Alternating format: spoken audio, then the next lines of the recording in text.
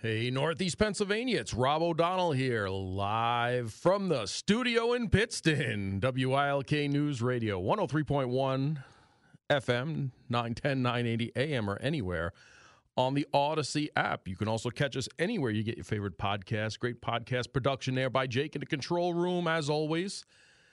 Just search for The Rob O'Donnell Show, and you'll get us on any platform you get your podcasts at. 58 degrees and sunny. Could that be possible? It was 11 degrees yesterday morning, 58 and sunny, beautiful outside. Almost 310 here in the station in Pittston. How's everyone doing on this Monday, February 26, 2024? We got an extra day in February. With this kind of weather, it seems like a good thing at this point. Usually I want to get done with February, but all's good. So how's everyone doing? Did you get well rested this weekend? Are you recharged? Me, not so much. A lot of traveling, a lot of stuff back and forth, setting up. It's as you know, we were at CPAC last week, the end of last week, broadcasted Thursday and Friday. Set up and security checks on Wednesday. And again, there were two current presidents. There was the president of Argentina, the president of El Salvador, former President Donald Trump, former Prime Minister of England, Liz Truss. So you could just imagine the security layout they have there. Plus everyone else. I thought we brought to you a good mix. You know, Tom Homan, Roma Davari, Special Director of Strategic Communications for the White House. Kirk Schlichter, who's always colorful, lawyer, legal expert, best-selling author, town hall senior columnist, and Army Colonel. Tony Schaefer, we brought to you Rear Admiral Paul Becker, Representative Kat Kamek of Florida. James Fennell, who's retired U.S. Navy captain. And he was the director of intelligence for the Pacific Fleet. Real great conversation. A lot on China the second day. Representative Elise Stefanik. Ambassador Rick Grinnell, Gordon Chang, a foremost Chinese expert, and Morse Tan, who's the Dean of Law at Liberty University and the former ambassador at large for the Trump administration for global criminal justice and world atrocities. So if you didn't check anything out, you could check them out at the podcast. So, you know, they're all still there. I've shared a couple on my Facebook page. But a lot of work, a lot of traveling, a lot of technical difficulties that we were able to get through. Day one, I only had one working microphone, so you can kind of get that I was moving the microphone back and forth between myself and the guest. But thanks to some friends down there and some engineering technology on site, I was able to borrow some cables, borrow some microphones, test and retest some things, and I was able to get some two mics working, but only one set of headsets working. One headset. There's no one sets of headsets. One headset working, but the guest really doesn't need to hear the control room and the music and such like that. They really just need to hear the questions from myself. So it really was doable. And listening to it on my way home Saturday evening came out pretty well. So if you haven't checked it out, check it out. There's some specific podcasts for the interviews with Representative Elise Stefanik of New York, Representative Kat Kamek of Florida, Gordon Chang, a Chinese expert, and Tom Homan, former director of ICE, who was given the new administration, if they get elected, it's his word that in 120 days they will retake this nation and its border, at least secure-wise. And then there's a lot of work to be done after that. Today is also the anniversary of the first World Trade Center bombing in 1993. I don't know if anyone else has talked about that today, but it was my first introduction to the world of terrorism 31 years ago. Shortly after noon, while working in plain clothes in Midtown Manhattan, was my first of 4 terror attacks that I would be personally involved in through my lifetime. Hopefully that's it, but it does not appear that that's going to be the case. Even Christopher Wray, the FBI director for Joe Biden, the Biden administration, has said that it's not a matter of if, but when there's a terrorist attack here again on our homeland because of the threats that are out there. But on 2/26/1993, a bomb using urea nitrate hydrogen gas enhanced device was intended to send the North Tower crashing into the South Tower, killing tens of thousands of people. Thankfully, it was not the case. There were deaths that day. Robert W. Kilpatrick, William J. Mack, Stephen A. Knapp, John A. DiGiovanni, Wilfred Mercado Jr. and Monica R. Smith were the victims of that day. A lot of smoke inhalation issues. If you follow me on Facebook, there is a picture of that explosion that I was able to get in the aftermath while working down there, securing the perimeter early on in my career. And I hope to whoever you pray to that we do not have to see something like that again, but it does not appear that that's going to be the case. So if you see something, say something. We say it all the time, but unfortunately, if you just I just walk through them for you, I'm just an average Joe like you guys. Yes, I've worked in some great places. I've held some great positions. I've met some even greater people. It's why I have the contacts that I do to bring you something like the interviews I brought you last week. We were able to get them on my show. If you look at the lineup, I'd put that up against any lineup on national radio anywhere.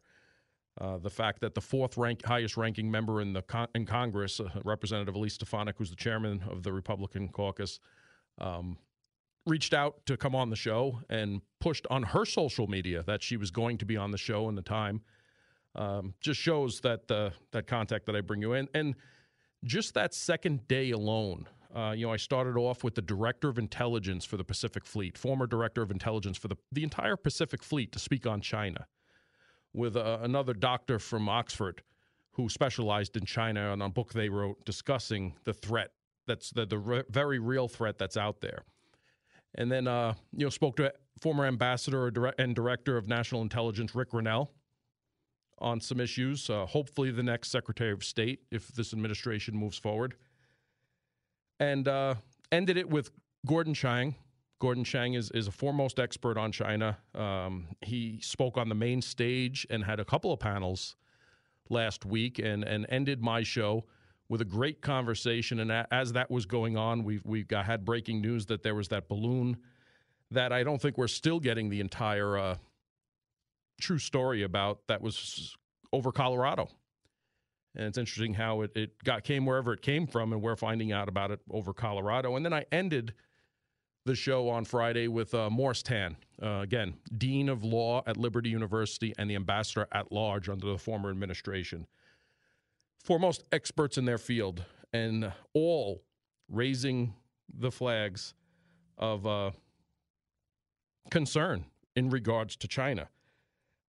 We have a great show coming up for you today. We're going to talk about some local stuff. We're going to talk about some national stuff and world news. And at the 5 o'clock hour, we're going to have U.S. Senate candidate Dave McCormick on for an interview to talk about what his platform is, what his experience is, his background, some of the things he said. He was at CPAC. He did speak on the main stage. We do have some sound clips of that we're going to play when he's on. And we're going to ask him how is he going to differ from Bob Casey? How does he bring a different set of platforms, a different set of skill sets? I know some of those answers because I'm familiar with his background, but maybe you're not. And I want to highlight some of his military background, some of the places he's served, some of the things he's done, both in our military and in our business world. So we're going to be talking to Senate candidate Dave McCormick at the 5 o'clock hour as well. I appreciate, let me see, I get a text message already. Rob, what was your feelings about Jack Posebek's speech at CPAC? He proudly hailed his desire to end democracy and finish what was started January 6th. How inspiring, huh? Was that your take on that? I mean, you can look at the interviews online, so I suggest everyone look at the interviews online.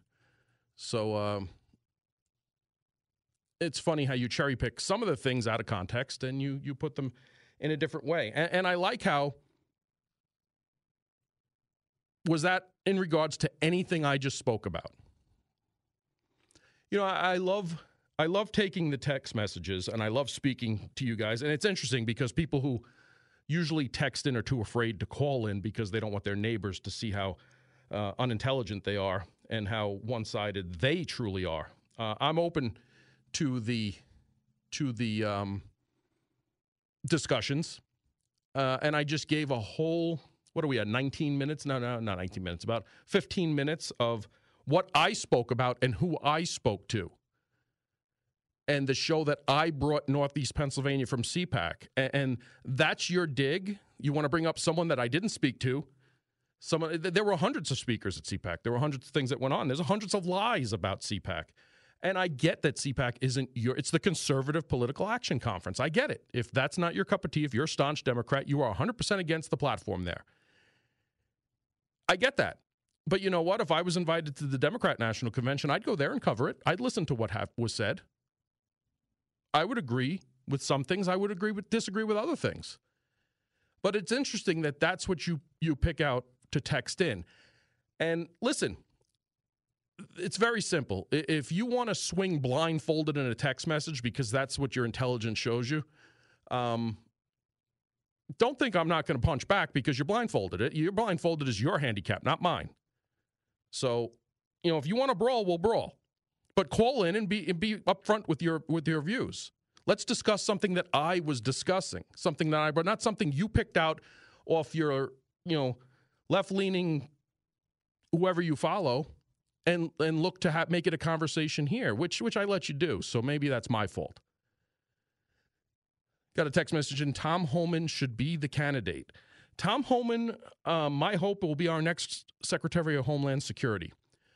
This week, I spoke with two hopeful cabinet-level positions. So we'll see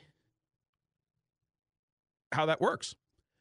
And again, I took let me see if I could pull it up real quick. I came away with one thing, and I took a poll on my Twitter. And again, it's not a huge poll. I asked, the choices are clear, but will some sit this out because of feelings? A no vote is a vote for Biden. And there was a 3-question poll. Question 1, I'm voting for Trump. Question 2, I'm voting for Biden. Question 3, I'm sitting this one out. It was a poll, so you could pick one of the 3. I'm voting Trump. I'm voting Biden. I'm sitting this one out. 86% says I'm voting Trump. 4% said I'm voting Biden. 10% said I'm sitting this one out. And this is my personal Twitter, so obviously, anyone in the internet can vote on this poll.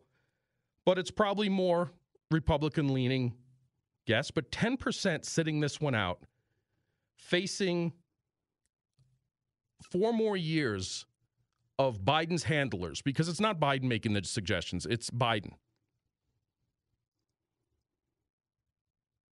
is something we need to discuss, something we need to work on. Because if that's the case, if 10% of Republicans are sitting this one out and not voting, then you're voting for 4 more years of Biden's handlers to make decisions for another 4 years. And we could discuss what that means as far as our border, as far as our strength, our projection of strength or lack thereof nationwide.